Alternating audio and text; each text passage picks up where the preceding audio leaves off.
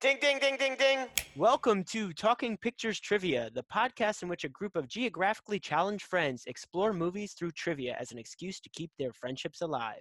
I'm one of these friends and today's host, Nick, and with me is Tom. And KJ. Great to have you back as always. Additionally, joining us as a guest for this episode is Kristen. Thanks for joining us today. Kristen is a good friend of mine from college, and she conveniently also likes movies. For those joining us for the first time, we start off each episode with a movie quiz, which consists of 2 rounds of 3 questions to determine who will earn today's trivia crown. Then, once the fierce competition is over, we followed up with our famous movie rant where anything goes. Today's movie was suggested to us by, well, all the co-hosts as we continue on to part 2 of the Back to the Future adventure sci-fi film trilogy. This movie was also directed by Robert Zemeckis, who is well known for Romancing the Stone, Contact, and the other 2 Back to the Future films. Back to the Future 2 came out in 1989 with other films such as Indiana Jones and the Last Crusade, Ghostbusters 2, and Honey, I Shrunk the Kids, another mad scientist movie. Now, Tom will be leading the show here today. Tom, why don't you tell us a little bit about the plot of this movie and your initial thoughts? Thank you, Nick. So this movie follows right off where the last movie left off. And now Marty, Jennifer, and Doc have to go to 2015 to repair damage to Marty and Jennifer's future children's lives. This results in a catastrophe that occurs in 1955, creating an alternative 1985. So then they have to go back to 1955 in order to fix 1985, and so on and so on and so on. So that's the plot of the movie. Boy, I did not like this film at all. If you want my honest opinion about this. That's why we're here. Yeah. So the filmmakers had developed a new type of camera. Industrial Light and Magic had actually developed it, which allowed you to put the same actor in conversation with him or herself. So you'll have scenes where 3 characters are played by Michael J. Fox, and they're in a scene together having a conversation. And they had developed a camera for this. And using this new bit of technology, they went back to the original film and just added in Michael J. Fox. So every scene that you might have enjoyed or found charming or entertaining, we now get to revisit behind this this glass wall with Michael J. Fox in front of it. So it felt like almost like going into a museum and seeing the original Back to the Future in that way. And it felt like kind of sucked the charm out of it. On top of which the plot is like, it feels like it's 14 weeks long in order to get through it. But, outside of that, there's things about it I found enjoyable. What did you think, KJ? So Back to the Future 2, similar to Back to the Future Part 1, is also as old as time in my memory. I don't remember not having seen these movies. The whole trilogy feels that way. But I do remember watching Back to the Future 2 with my cousins, and we were young enough, and we were having discussions trying to figure out how they got the video of the future. So how were they able to go to the future to get the video to bring back to us to play for us in the movie? In this movie, as Tom said, they do go to the future. But this is a tough movie. It doesn't really follow a 3-act structure. It's got a lot of little story plots that don't connect that well. Yeah, it's definitely the toughest movie to get through. And oftentimes when they do go back to 1955, I kind of just wish I was watching the original Back to the Future and not sitting through this one. How about you, Nick? Yeah, I'm all over the map with this one. There's parts of this movie that I really enjoy, and there's other things that I have big question marks. But what I will say is, of the trilogy, I've seen this movie the least. So we all know my story last week of going to Aunt Jeannie's and watching Back to the Future a million times. And for some reason, through the college years, Back to the Future 3 was like always on cable. But Back to the Future 2 was not. So I haven't seen it anywhere near as much as the other movies. I always did, and I still do find interesting their depiction of the future, which was 2015, which is now our past. And I'm sure we'll get into that a little bit more, what they got right, what they got wrong. But I always did find that part funny, even with the way people dressed or what they thought the world would look like with the flying cars and whatnot. I do enjoy, as long as you shut your brain off from trying to figure out how they handle time travel. Um, if you just jump in and don't even think about any of that stuff, it is enjoyable. And even when I was doing a rewatch with my wife, I found myself continuing to tell her like, oh, don't worry, it's not as good as the first, but it's okay. And she's like, no, I'm actually enjoying this. I'm like, oh yeah, it is still enjoyable. Just because it's not as good as the first doesn't mean it's bad. I had a little difference of opinion maybe than KJ and Tom when he goes back to 1955. I know what they were doing, and I thought it was kind of cool to see it from a different perspective. Do they all line up? Maybe not, but I actually was okay with that. Some of the things that I wasn't as much okay in the first movie, I mentioned that the special effects really held up. I feel like some of this was experimental technology and maybe did not hold up as well as the first movie. Again, there were more flying cars, more split screens with different people talking to different versions of themselves. I'll buy into it, but I think it was a little smoother in the first. But I'm going to turn it over to Kristen, who I know enjoys this movie. So hopefully I'm bridging the gap here. What are your thoughts, Christine? Okay, so I could definitely start off in saying that I love any movie with time travel. So I'm like that nerd that if there's time travel in a movie, I love it. So not only do I love 2, I love 1 and 3 of the Back to the Future trilogy as well. And I mean, my husband has heard me say this so many times. I love how they interconnect all 3 of them so well. And there's so many pieces that, yes, might be corny, but like they really thought about it. You can tell that they taped 2 and 3 together because there's so many little pieces. And I'm like that nerd out there that like loves to be like, oh my God, they knew what was going to happen. Like, of course they knew it. They had writers. So I still really like 2. I love that like 1, and this is where I think I really like enjoy time travel movies, is like 1 thing that you do in your life can change the rest of your life. And they show it in the movie, how like 1 little simple thing that, going to the future and changing 1 thing can change the entire outlook of your life.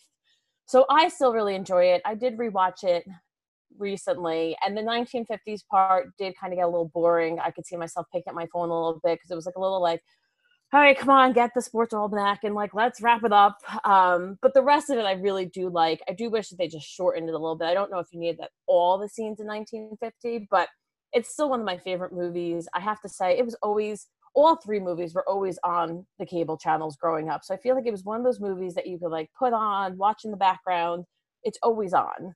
So I love it. I love how they end it. It's like, I love the whole trilogy. There we go. Now, of course, one of the critical questions we ask all our guests is, if you were going to enjoy a snack while watching Back to the Future Part 2 specifically, what would you recommend and why? I wish I could say some dehydrated pizza, but they haven't invented that yet. So I'm going to go with some popcorn with some M&Ms. You got a little bit of sweet and a little bit of salty, which is the perfect mix. And my husband is simply in charge of snacks, and he pours a ton of butter that he melts to put on top of the popcorn, and it's delicious. Now, do you ever mix the M&Ms in with the popcorn? Because I believe we had a guest who did. I don't. Some people do. No, I like to keep mine separate. Okay. Sounds good. I think that's always a winner. I'm a big popcorn junkie, so you don't really have to take much convincing on that end. As we continue to explore the entire Back to the Future trilogy, we thought we'd make it a little more interesting by keeping a running tally of points in which each co-host will face off against the collective power of our guests. To make things obnoxiously fair, each host will have a buddy guest with whom they will share points. You still have to trust me. The math works. My buddy this week is the guest, Kristen. Tom's buddy will be next week's guest, and KJ's buddy was none other than last week's guest, who earned him an extra 4 points. Thank you, Justin. It's time for Movie Quiz. In round 1, each question is going to be worth 1 point. Here are the categories: getting it right, getting it wrong, and inheritance. Kristen, as our guest, which category would you like to start with? We'll start with getting it right. It's time for question 1. In this film, Marty, Doc, and Jennifer visit the year 2015. What aspect of the future did this film get right? I'm locked in. All right, I'm locked in now. Locked in. All right. So let's start with our guest, Kristen. What is your answer? Video phones. When they're in Marty's house, they have the video talking, and FaceTime today and even in 2015 they got that one right. Okay, very good. I'll swing around to Nick. What did you have, Nick?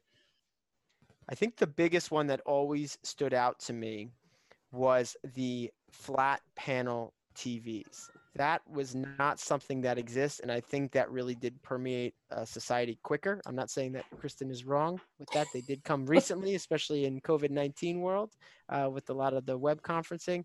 But I always thought they got the flat panel TVs right. They also had some picture-in-picture action going on, which didn't exist. But I'd say the device itself. All right. And KJ, what do you have?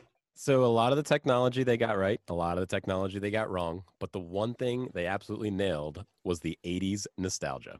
In 2015 till today, I mean, that's a lot of our TV, a lot of our movies. I mean, we're talking about Back to the Future right now. I would say the 80s nostalgia is what they absolutely nailed.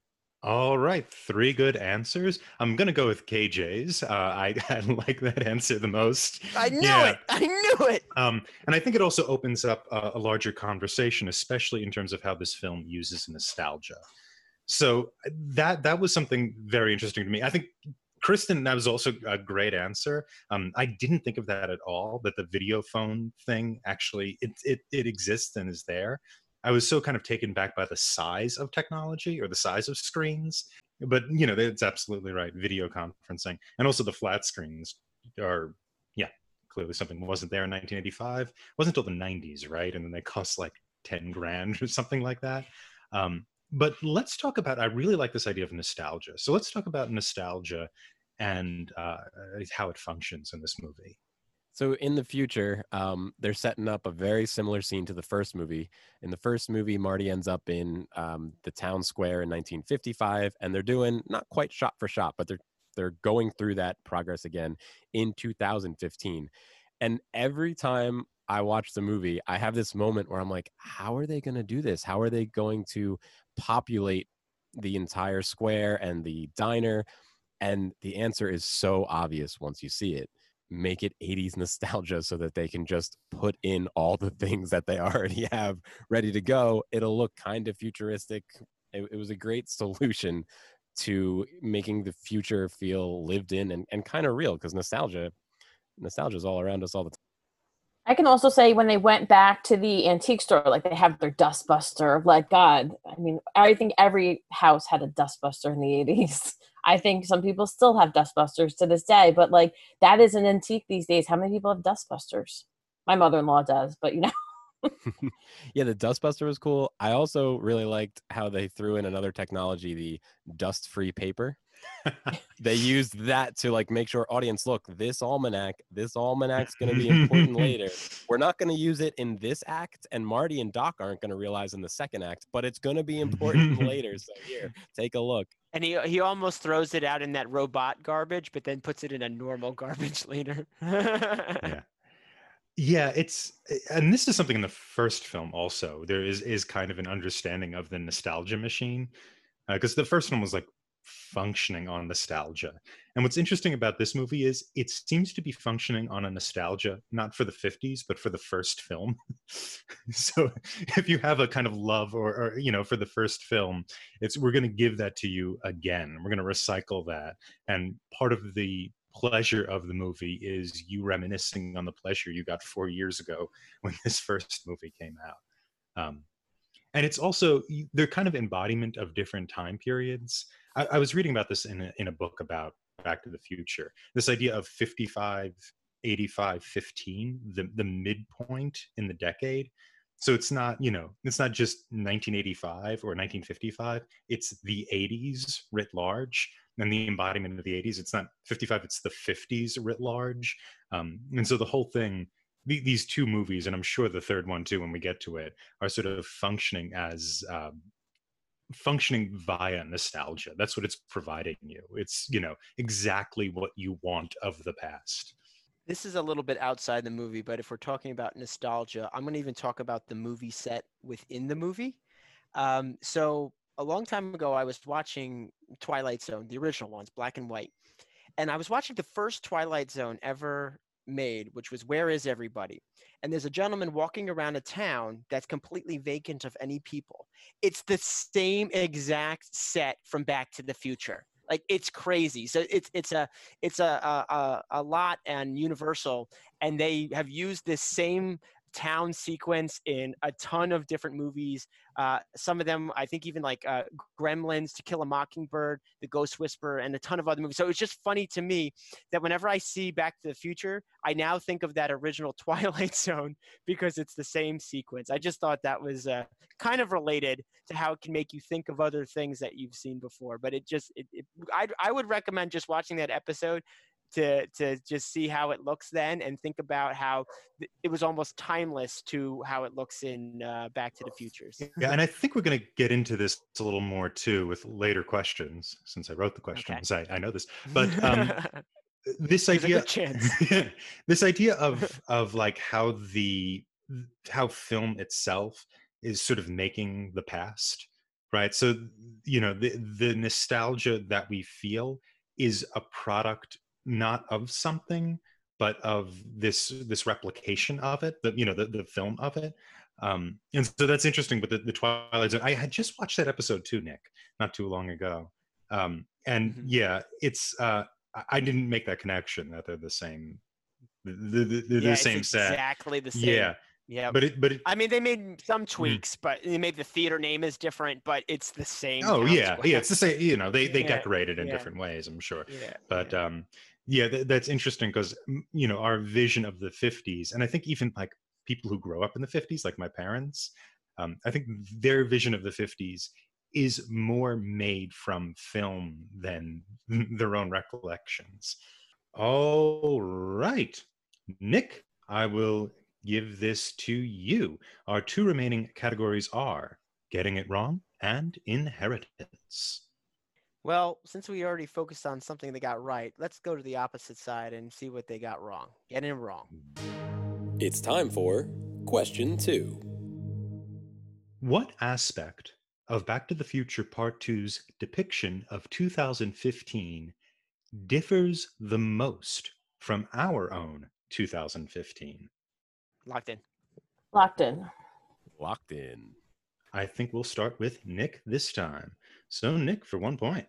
Okay. I think it's quite apparent. The transportation in Back to the Future 2. If I recall, going back 5 years or so, while there may have been one-off projects about flying cars, our whole transportation industry and society was not changed to a flying system of highways. So I would say the flying cars and all of the transit that ensues from there. I was going to say the flying cars, but Nick stole my answer. So I'm going to go with the clothing, with the, shoes that tie themselves, which I wish were publicly available. I know they've created some one-off self-tying shoes, but with 2 young kids, self-tying shoes would be amazing. Also, jackets that size themselves, awesome. Self-drying jackets. I wish we had the clothes that Back to the Future 2 had. So I wrote down people's enthusiasm. And I feel like in 2015, people were way less enthusiastic than in the movie. If it was a real depiction, he would have been walking around the square and everybody just would have been on their phones. We all just would have been looking down. He would have walked into the diner, everybody would have been looking down. So it's not so much what did they guess that they got wrong, but what did they miss? And I think a big one is how we all just kind of we interact differently. We interact on our phones more than in real life, and which is cool. That's awesome. So I think that was kind of missing. It was still a town square. It still felt like a place where people came to hang out. And I guess that still exists, but I feel like that's something that they couldn't have predicted this, but if they were to remake it again today to depict 2015 as we know it, it would have been a much more boring place as opposed to having things happening. All great answers. I'm really going to have to give it to KJ again, who is dominating this round. AJ knows the fluff to throw at you, Tom. I swear. Yeah, so I think my trend tends to be questions that make me happy and make me want to talk about them. Not so much, is it right? Right. Who cares about right? But yeah, I think that that's all true. Actually, the thing that surprised me most about the technology was the self-fitting clothes and the self-drying clothes, the kind of accommodating clothes. I thought, like, why doesn't that happen, since we do have that technology? I'm sure we have the technology, but there just must be something about getting fitted, or getting something that's more. There must be something about the way we buy clothes that we enjoy enough for it not to change, which is must be my guess. I think it's probably cost. I think it's probably Yeah, cost. I mean, yeah. technology is there. So even in this Mm. movie, they talk about a little bit about enhancements as well, like some kind Mhm. of chip Griff had in his head wasn't working right. Even when he goes to punch him, there's clearly some kind of cybernetics on his hand to grab Marty's fist. So there are enhancements, but I think it comes down to economies of scale haven't been made yet to get to that point. Yeah. But hey, I like a nice fitted suit too. So. Yeah, I mean, it's also we have enhancements. We have better pacemakers, eye surgery like LASIK, things like that.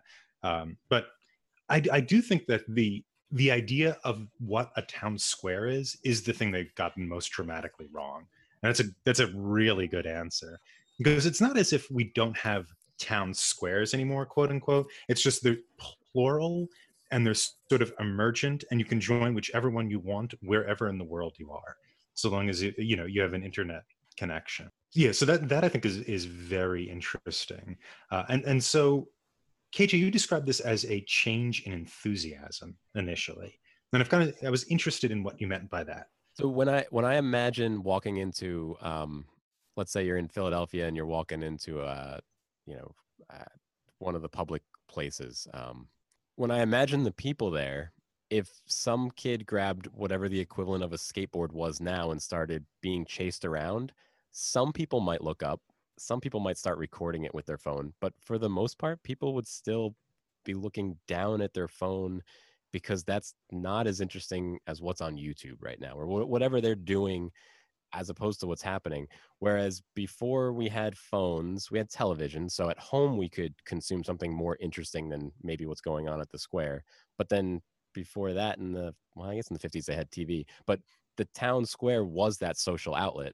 We've moved that social outlet to our phone.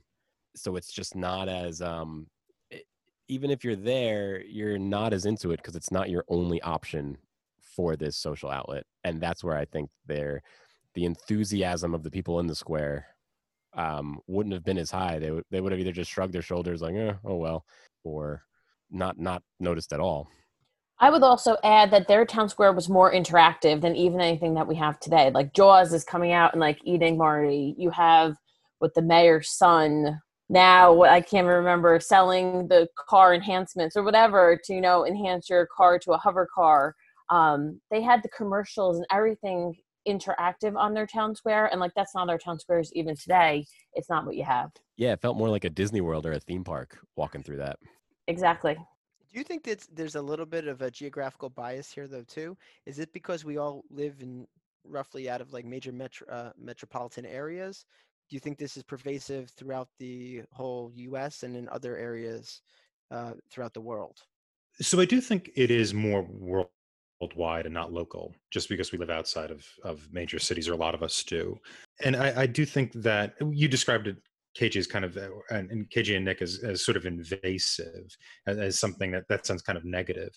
And it seems more like the town square has moved from it being a physical thing to this to a simulation of a town square, in order to make it how you want it, or how a group of individuals want it, which is again kind of cinematic, right? Because the town square we are literally seeing in all of the Back to the Futures is something made the way the filmmakers want it, or made the way they think their audience would like it. And so that kind of that the town square invented for the Back to the Future movies in some ways kind of presages the town square made on the internet. They're both simulations of something that used to exist. So my town, as an example, is unique. where I live, because the town was created, I think before the 1900, it actually still does have some semblance of a town square, but even in the area I live in, they're very rare. Usually you maybe have a strip mall or something like that. So I have a little bias that that does exist, and there's maybe one or two other towns in our county that still have that general setup, or at least they have one strip, but that whole, you know, organization around a town square is not as prominent as it used to be. And correct me if I'm wrong, Nick, but if you wanted news or if you wanted to be social, would that town square be the first place you'd go? Absolutely not. You're right on technology. We use technology to find out what's actually going on in the town. Yeah, right. Oh, I just have to say though, if the filmmakers actually did make it like the actual 2015, and everyone was walking around the square on their phones, A, it would be really depressing to watch, and B, you would miss all of those like little like hidden gems of, you know, the mayor's son or Max Spielberg producing Jaws 19. Like it added an element of like that excitement that I think if they actually just had everyone walking around the actual 2015, it would be watching Wall-E where everyone's overweight in a chair. Like nobody wants that. That's Hollywood for you. But That's Hollywood for you. Yeah, and I guess that goes back to what you were saying, KJ, about enthusiasm. We want a world we can be enthusiastic about, that we can look at, and you know, be excited. The 3D Jaws, you know, jumping out at you is one of those elements, right? That there's spectacle, but also continuation. It's Max Spielberg. It's, you know, that tradition is continuing on. Yet it's bigger and brighter and better than ever. And it's entertaining that they're on 19. Jaws 19. Like that's not realistic that was ever going to happen. But I feel like that's where the comedic that like watching back now, you laugh of like, oh, Jaws 19, it's really going to get you, or it's going to get you in the town square. Like I find that part as like the humorous part. Yeah, and they also says like the shark still looks fake. I think that was just a little jab at Spielberg. I think that's Zemeckis just kind of making fun of his boss. One of the along those lines, one of the other movies we watched for the podcast was Spaceballs, and they make reference to Rocky 5000. All right, KJ, are you ready for our last category, inheritance? Yes. It's time for question 3. What about the 1985 world is most prevalent in the film's 2015 world? Or, another way of phrasing this is, what about the past in this world most firmly shapes the future? Oh, I'm locked in. I'm good. Locked in. Okay, I'm locked in too. I have that, you know, you have Biff waxing the car in 1985, and then still in 2015, Griff is still complaining he didn't wax that car correctly. So my answer is Biff, is our common theme kind of between the two. So mine is somewhat car related as well, but not the character. One of the things you'll notice, every once in a while they have a futuristic car, but there's still a preface on old being turned into new or being useful in the future. So you have a lot of cars. There was actually I don't think it was supposed to be a Ford Mustang from the 80s, but it was, that was retrofitted. So they still just kind of reused the idea of what automobiles were and use them again in the future. For example, nobody is really thrown off by seeing a flying DeLorean. They just expect things from the 80s were retrofitted and now available 30 years later in the future. The most, or actually not the most iconic part of the beginning of the movie is Marty's truck. Marty's truck has a look to it that, if you think about it, it kind of looks futuristic. It's more than just a truck. I think there's like lights up top or a bar that goes over top. So my answer is also car related. I think that truck that he has influenced a lot of the design for things in the 2015. And it might be because it's easier to add things, like things were added to that truck, than it is to take things away and try to catch them on film, especially in 1989 when this movie was made. Good answers for everyone.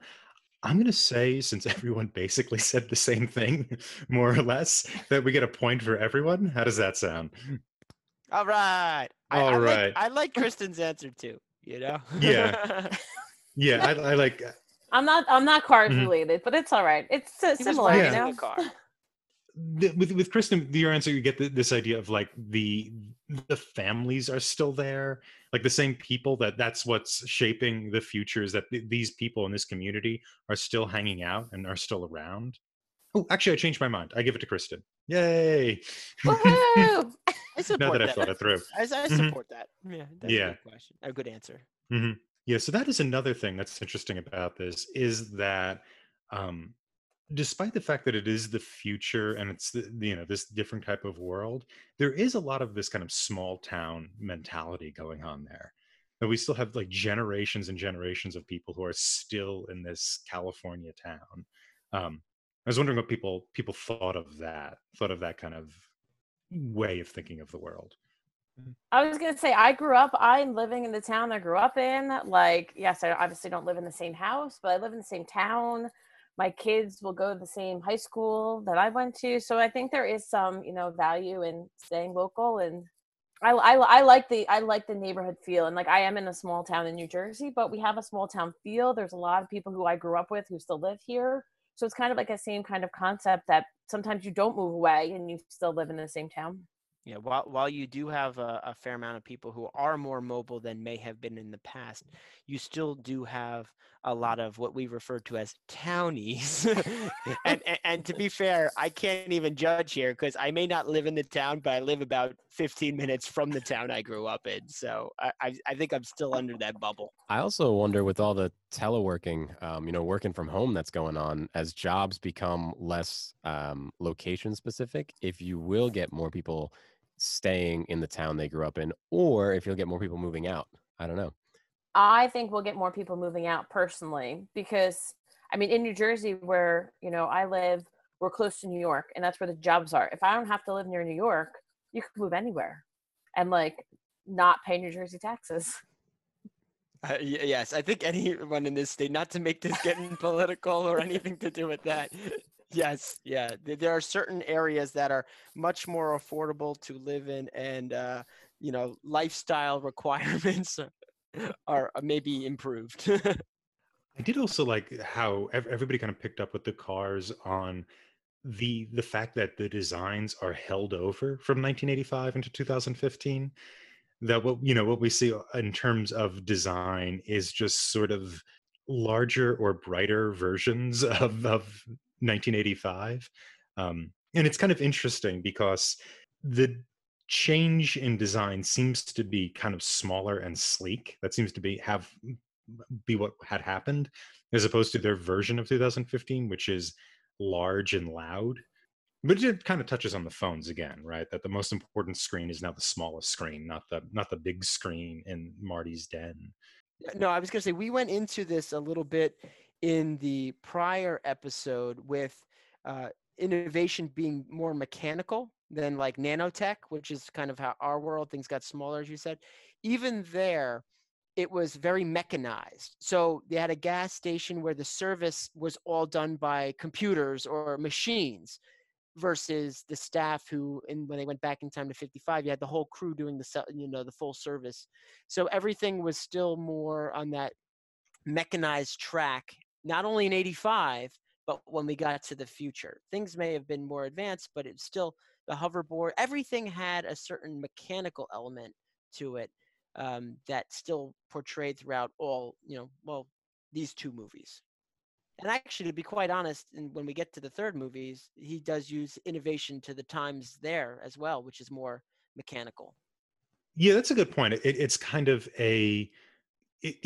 joining the 1880s and joining the 1880s to the 2015s. It's seeing mechanization as being the driver of innovation, which we know is not the case. Well, Tom, these were some great questions and some interesting conversation for the first round. Can't wait to hear what you have for us in store. Round two, we just have to take a quick commercial break to pay those bills. We'll be right back. Previously on Marlowe's Spliced Craze Lab Mystery. What's the case? My husband went missing 2 days ago. Why, he works for Spliced Craze Lab. If you ever want to see your husband alive again, bring his super secret files to the main offices here at Jeans by midnight, or else, and come alone. The upright cat? That sounds fascinating.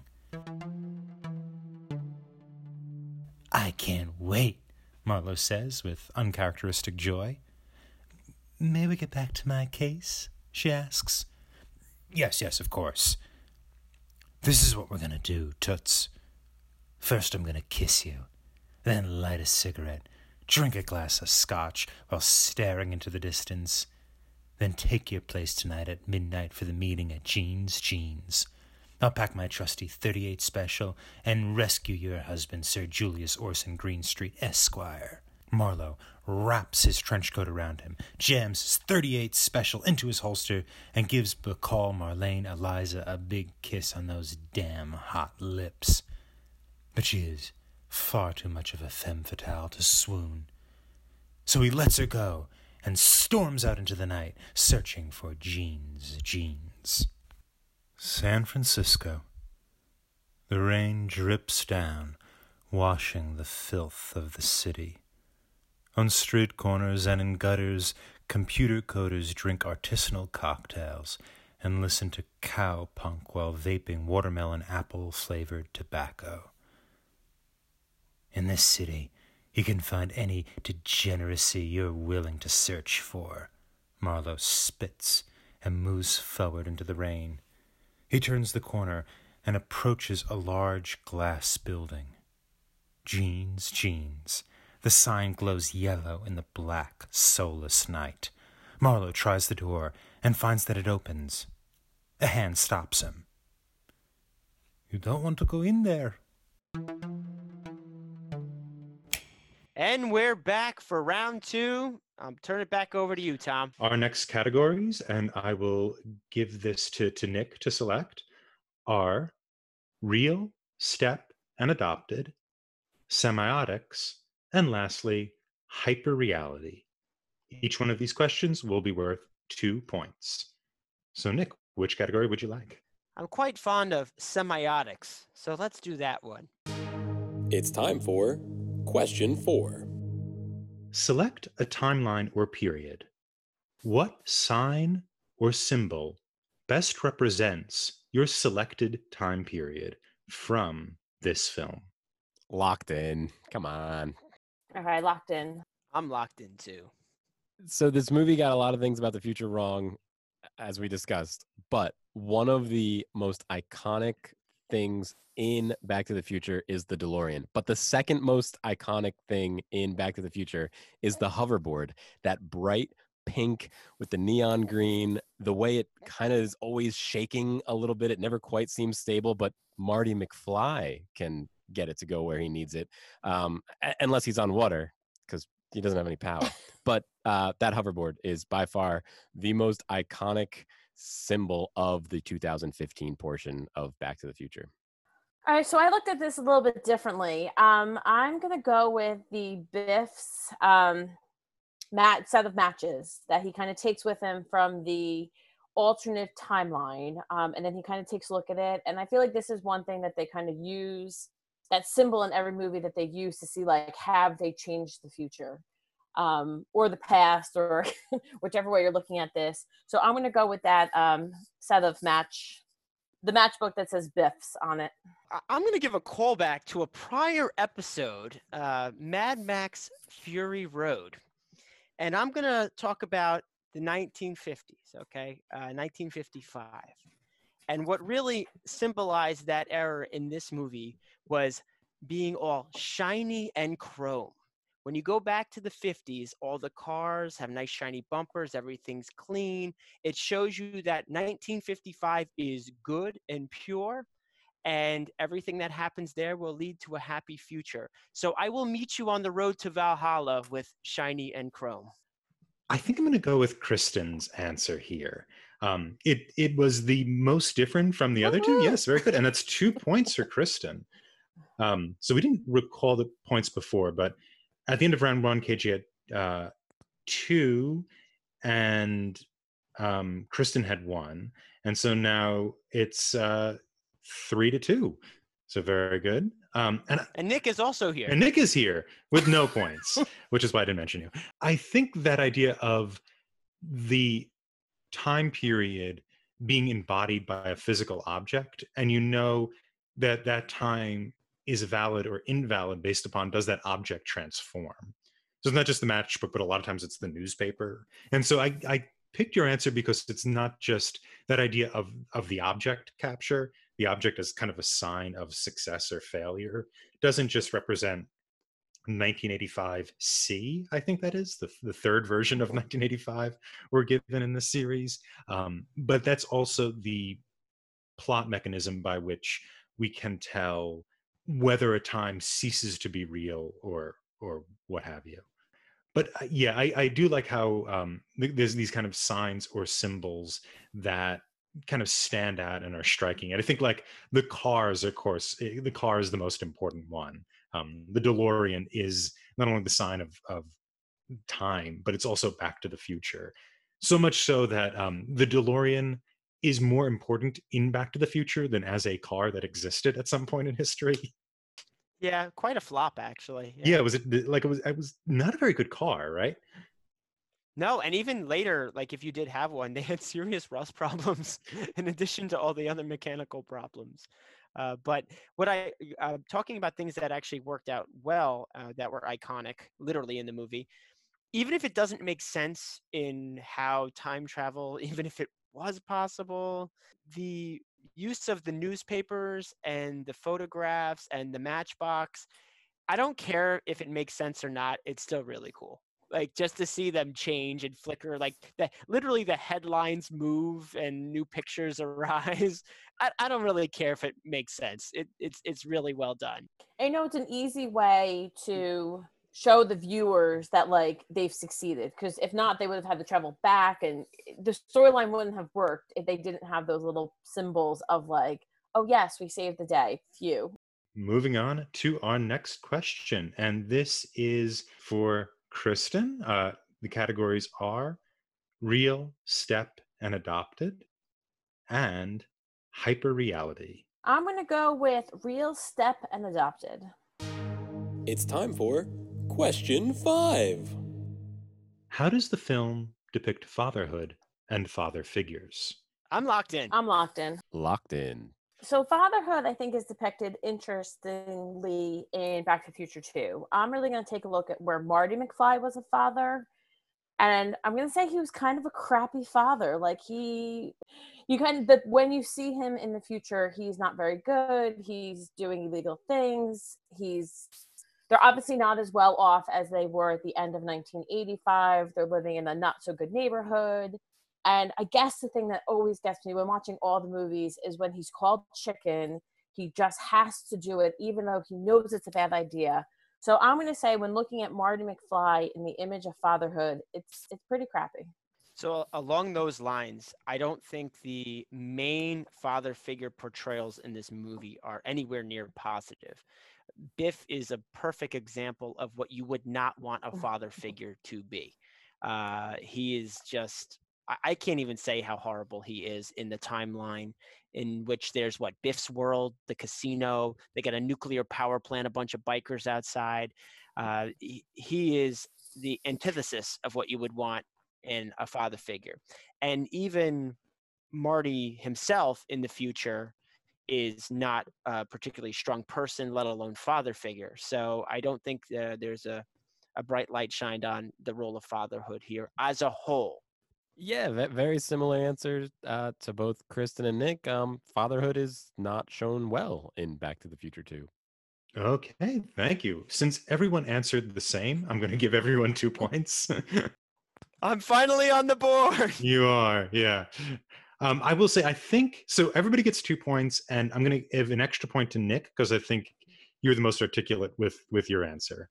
But I think that everybody deserves points, because you all said the same thing. So what I found this interesting in this movie was a lot of the movie is focused on kind of men and masculinity and the way they kind of do things. We do have Jennifer as a main character, but she sort of faints and that's the end of her. And yet a lot of the characters, we see them in, various ages, either as fathers or as sons. And it is interesting. I think everybody, has obviously said this, that their role as self-interested hero, as trying to drive their own timeline, is what the men in this movie are kind of better at. Their role as father or raising a next generation seems to be a lot more difficult. It's time for question 6. This film depicts a variety of different versions of 1985, as well as a few different alternatives of other time periods. Considering the fragility of the time, answer the question, what is the real? Locked in. I'll say locked in, but I don't want to go first. I will also be locked in, but I would prefer not to go first. So KJ, you're going first. What answer do you have? So the Back to the Future series probably doesn't have a very strict set of time travel rules. It's one of its strengths that it's really fun to go through the trilogy. But if they did have a set of time travel rules and we were going to settle on what is real in 1985, I think it would have to be whatever Marty McFly's perspective is right now. I think the only set of rules that may work for this trilogy is Marty McFly is the center of the universe. Everything else kind of revolves around him. So the real 1985 is the 1985 that Marty McFly is currently observing. Okay, I believe the question just said, what is the real, not real for a specific time period. So when I look at the trilogy as a whole, I think everything is the real. And the reason I state this is these sequences had to occur in order for the eventual future to be what it's supposed to be. So these sequences of events were going to happen to drive us to the end result of what the future was. So I'm going to jump ahead, and I know we're talking about 2, but I'm going to say the real of 1985 is how the movie ends in that final scene where Marty has been to 2015, he's been to 1885, he's been to 1955, and he's actually done all of his learning. He learns what he's supposed to do, and then that final scene where he's driving and he doesn't take the chicken challenge on the road. And I definitely like to look at like the best of people. So that's like his best 1985 and the real 1985. Very good answers all. I'm gonna have to go with KJ for this one. I really liked, yeah, everybody's smiling. I really liked. I would go with anyone but KJ on this one. Oh. Well, what happened with why I like that answer was this idea of the idea of everything kind of centering or surrounding Marty McFly, that he's the kind of warm, cool center of the world, and everything's directed or made in respect to him. I think that is not only kind of metaphorically true, as in Marty McFly is the main character, so we're following him. I think it's actually functionally and literally true. I think he is making the world, maybe not intentionally making the world the way he wants it, but the time machine is shaping reality to an end at which he's attempting. He might fail in certain respects, or the end might be accidental, but all of time is sort of in service to McFly in this machine, or he's using this machine to put it in service to him. And so the real seems to be separated from any kind of grounding or any kind of mooring, right? It's just sort of, you can make it whatever you want. It's all sort of simulation at this point. Well, after thinking about this further based on what was deemed the correct answer, I think I can blow our minds a little bit more in that none of this was real, because the dog Einstein was the first one to go through the time machine. So all of the realities are based off from his perspective, and we don't even know if this was the original timeline. So I would say the first time traveler, before he went into the time machine to go forward a minute, that was the real.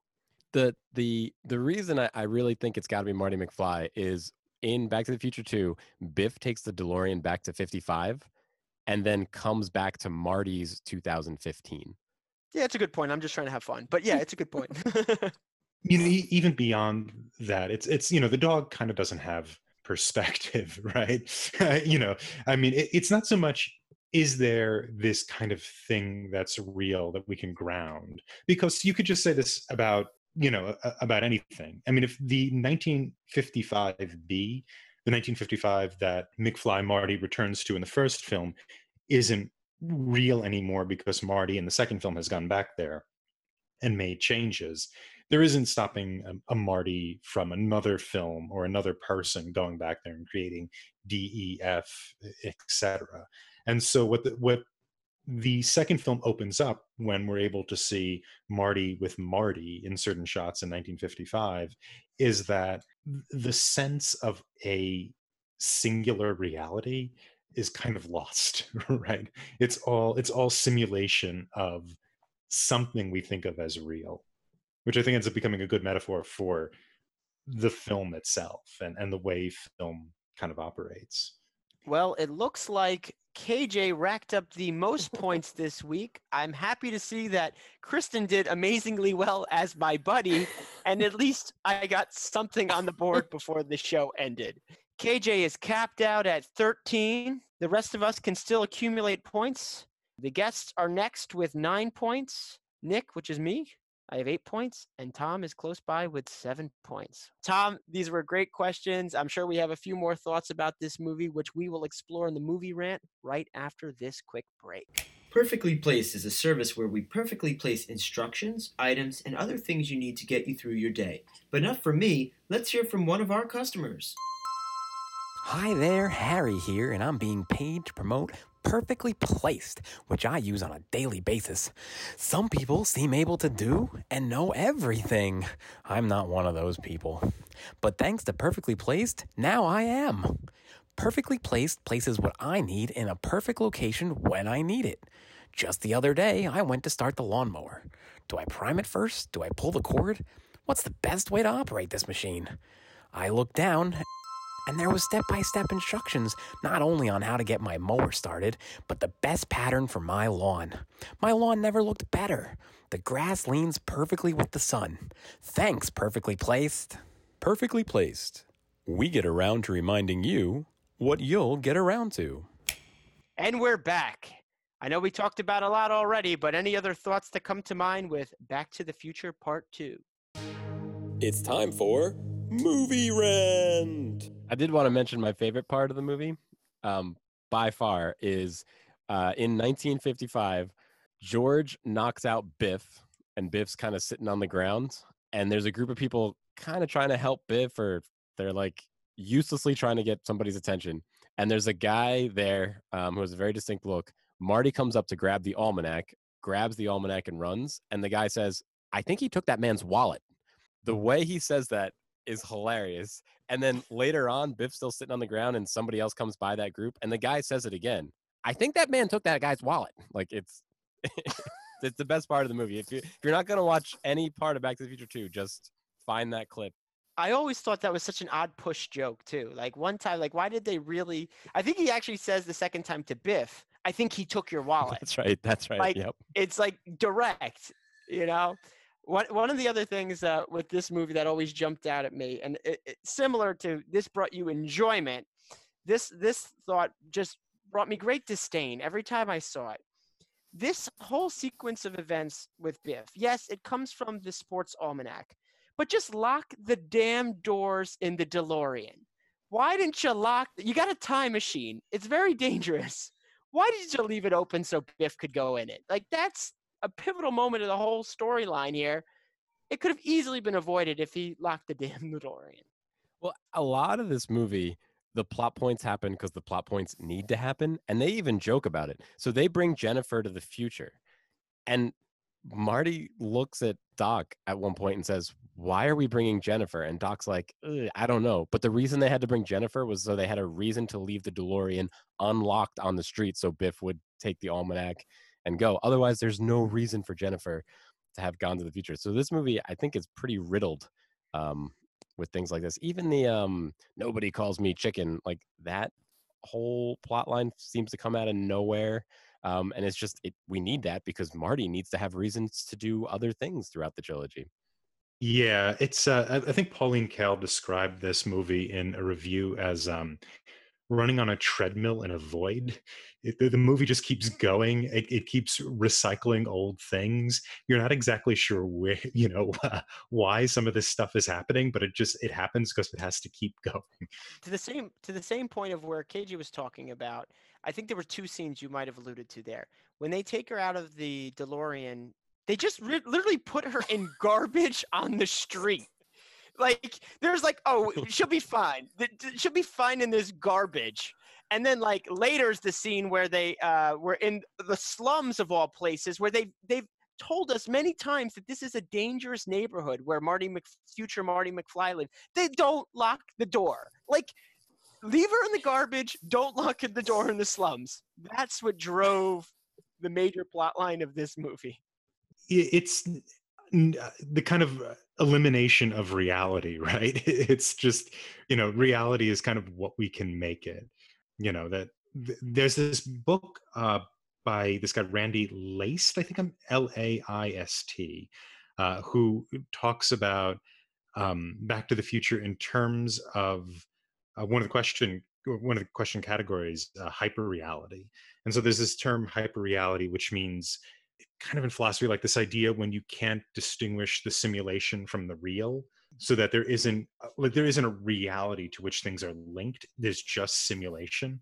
And that seems to be a big case in this movie, is that, and this is what he argues, is that what we see with Back to the Future, I think it's especially true in Back to the Future 2, is that there is the reality is gone. It's just whatever you can kind of hobble together or make. And I still think it's just a metaphor for, how we make movies and how we look at the past via movies. There isn't a past anymore. There's just the simulation of it. See, I can say from my point of view, Nick, like I have never realized that they should have just locked the DeLorean. When I watch this movie, I'm just like, oh my God, like how could this happen? But never like ever think that like we shouldn't have brought Jennifer or we should have locked the doors. The part that really gets me, and this is where the symbols and how they carried this all through, why was there a fax machine in the closet for Jennifer to even get the fax about being fired? What is the point with a fax machine in a closet and in the office?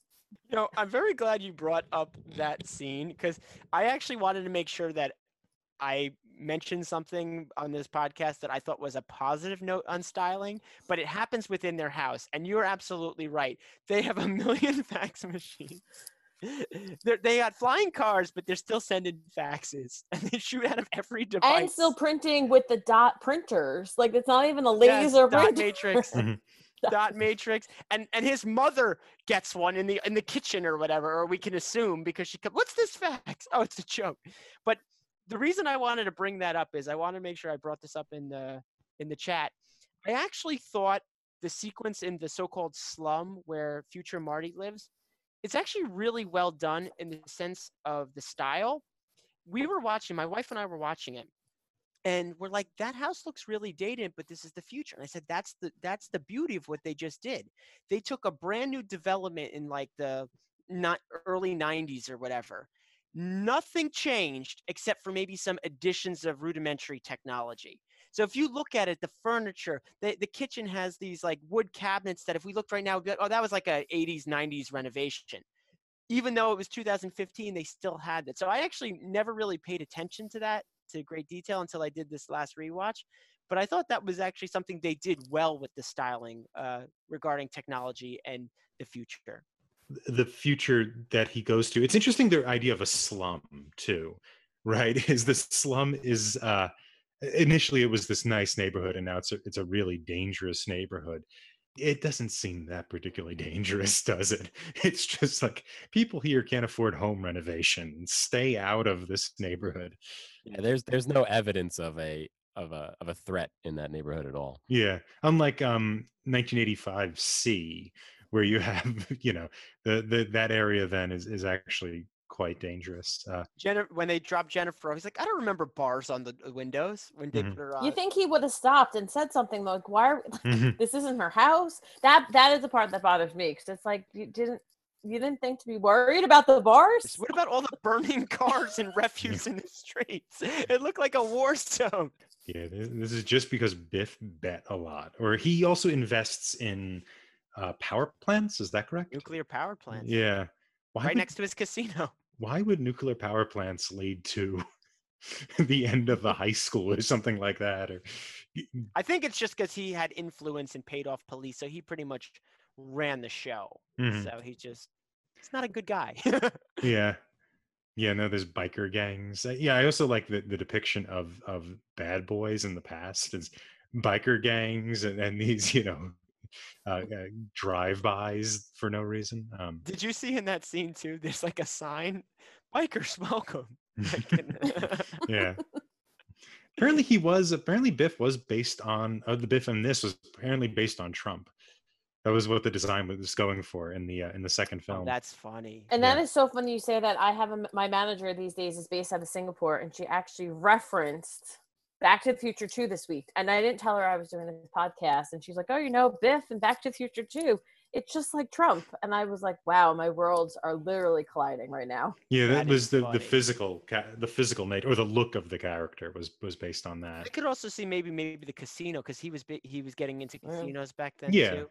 Yeah, well, that was the whole thing, the kind of the aura, the big lifestyle. Yeah. Yeah. Oh, that's interesting. Largely. I think too, like the idea of life being created by technology is a big theme in this movie. I mean, not only is reality shaped by the time machine, or rather, not only do we see in like 2015 that people have these kind of embedded things in them that make them stronger. Griff is the best example of this, or the flying cars, but it ends up being in the future that the DeLorean itself makes reality, right? It makes time how you want it, and that to me was kind of an interesting way of looking at the film as kind of technology has dominated even yeah, what do you time mean by itself. that, Tom? You mean that because the characters are using the DeLorean to go through time, it affects time? But I think it's also that the world in which we see it at 2015 is sort of in service to technology, right? Like everything is sort of technologically more bright or better or whatnot. And the car becomes kind of a metaphor for that, for all of history even being in service of these kind of advancements. So one of the things that I don't know if this actually holds up, but I always thought the first movie was Marty's movie, and this second movie is Biff's movie.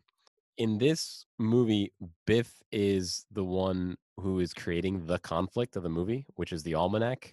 It doesn't happen, or our main characters don't even realize what the conflict of this movie is until the third act, right before they go back to 1955. But it's kind of cool. We get to see where Biff grew up a little bit. We get to see old Biff. We get to see Griff. So I just always felt that this kind of was Biff's movie, and the first one was Marty's movie. I've never thought about it like that, but you're like, now that you say that, like, yeah, it definitely is a movie really more about Biff than like Marty and Doc. And even when we were talking about fatherhood and that question, like we didn't mention like Doc. Like Doc is such a, maybe the third movie is more about Doc as we look at all of that. Not to jump ahead to the next podcast, but yeah, you're right. This movie is really focused on Biff and how it's centered around Biff. I've never looked at it that way. I feel like to watch the movie again with that in mind would be interesting. And actually, you're bringing up the father question again. We don't see Biff's dad, right? Griff is Biff's grandson. So, we don't see Biff's dad, and we don't see Griff's dad. There's fathers are absent in that family line. It's a family line without fathers. Right? There's the parent generation is always missing. It's a little true with Marty too, right? Marty's dad is Marty we meet the one Marty who's grown up with the kind of weaker version of George McFly. There's sci-fi publisher George McFly, and then there's kind of punching bag George McFly, and he's not much of a father figure either. and Doc seems to be kind of self-generating almost. Like when we go back in time, he's still the same age. And you get the impression, no matter how far back in time you go, he's still the same age. We know his family had wealth at one point that he spent down for the time machine, but there is like a distinct lack of fathers in this movie. There's a lack of people who generate other people. There's like a lack of history almost. Though you wonder, though, if Crispin Glover had decided to be or agreed to be in Back to the Future 2, would that have been a different... Because obviously they killed him in Back to the Future 2 because he didn't sign the contract to be part of Back to the Future 2. So would that storyline have been different if he had been willing to be in the movie? I mean, who knows? I mean, that's one of those things you could debate all day. But, you know, like the whole thing of him not... Because they said that, like, they had killed him off in the alternative 1985 because he wasn't willing to be in the movie. So you wonder, like, what would the plot have been if he was in the alternative 1985? Because obviously they wrote the script around that. It would have been an interesting movie to see how it would have differed if he was in it in the alternative 1985. Yeah. He's still... I mean, he might have been a larger presence. He almost certainly would have been.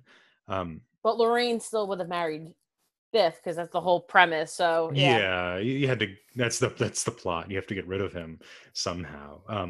But it's still the Marty we have is not the Marty who was raised by the George McFly we admire, right? This is still a guy who's kind of... Marty sort of invents the dad he needs, right? in the first Back to the Future. And then he accidentally uninvents him, or, you know, actually, you know, in a quest for money, sort of destroys the past he's invented that he likes, and it's become replaced with a disaster. But yeah, that is interesting. There isn't people who are, you know, there's just these various realities. There aren't people who are creating it, or we seem distant from them. So say just before we go and talk about maybe what we liked or didn't like about this movie, I have to say what frustrated me about this film wasn't the convoluted plot, which I got the impression, KJ, that was a little irritating for you. What frustrated me was kind of revisiting things I liked in the first movie and just kind of sticking more information or more plot on top of it. So I can say that when I watch a movie, I don't think about a lot of these things. I sit and watch a movie and I'm like fascinated, even at the corny jokes. So I like it all, the way they connect. And that's like probably my favorite part. I used to love when cable TV would run 1 into 2 into 3 that you can seamlessly watch. And it just, it's like one continuous show. So I feel like 2, I enjoy 2 because it's just part of the trilogy, and you need 2 to then tell the story of 3. So I personally like it. There's a lot of holes in the plot. I mean, we've discussed a lot of things that bother us, but overall, I think it's a good movie. Is it the best of the 3? No. I mean, well, I'll say there's hoverboards, which make it pretty cool, but other than that, like, it's not the best, but it's still an integral part. Going to the future is cool. They got a lot wrong.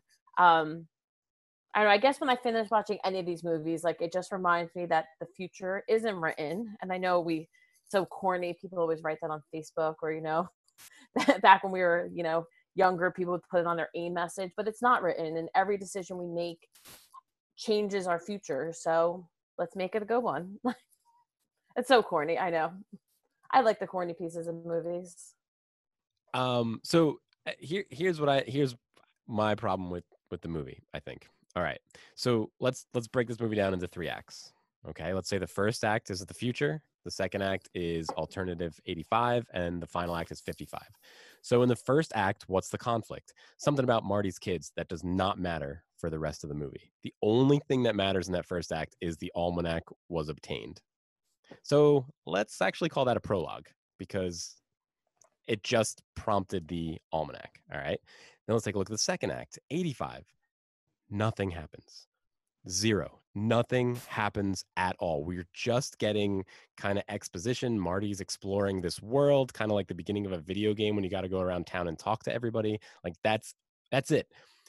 So let's not call that the second act. Let's call that a continuation of the prologue. And now we're, an hour into this movie, and we're still just getting the prologue.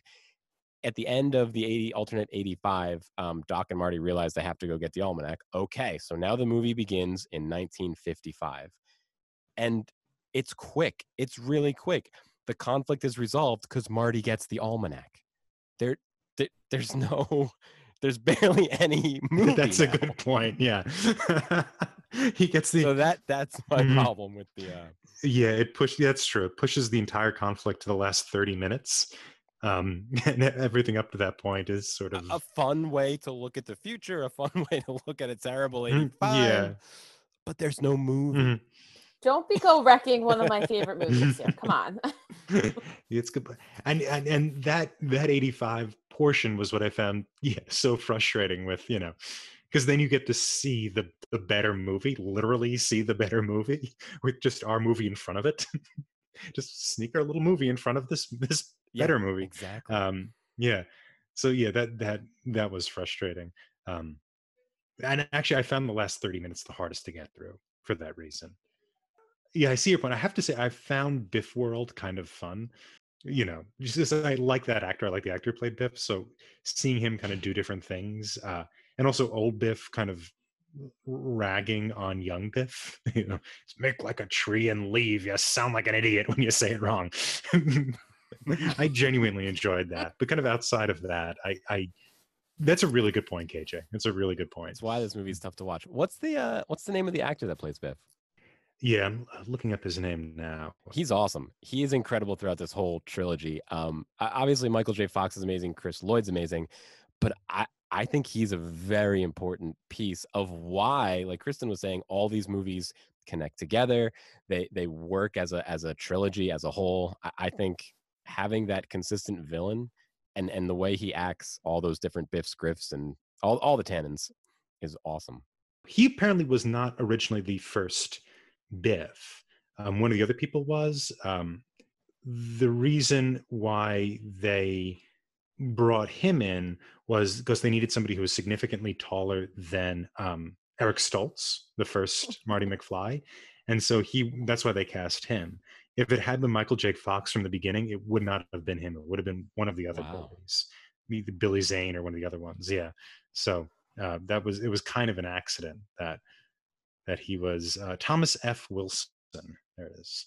So shout out to Thomas F. Wilson. There's a great video of him as part of his comedy routines. He sings a song about working on Back to the Future. I highly recommend doing a search for it and checking it out. He's really funny.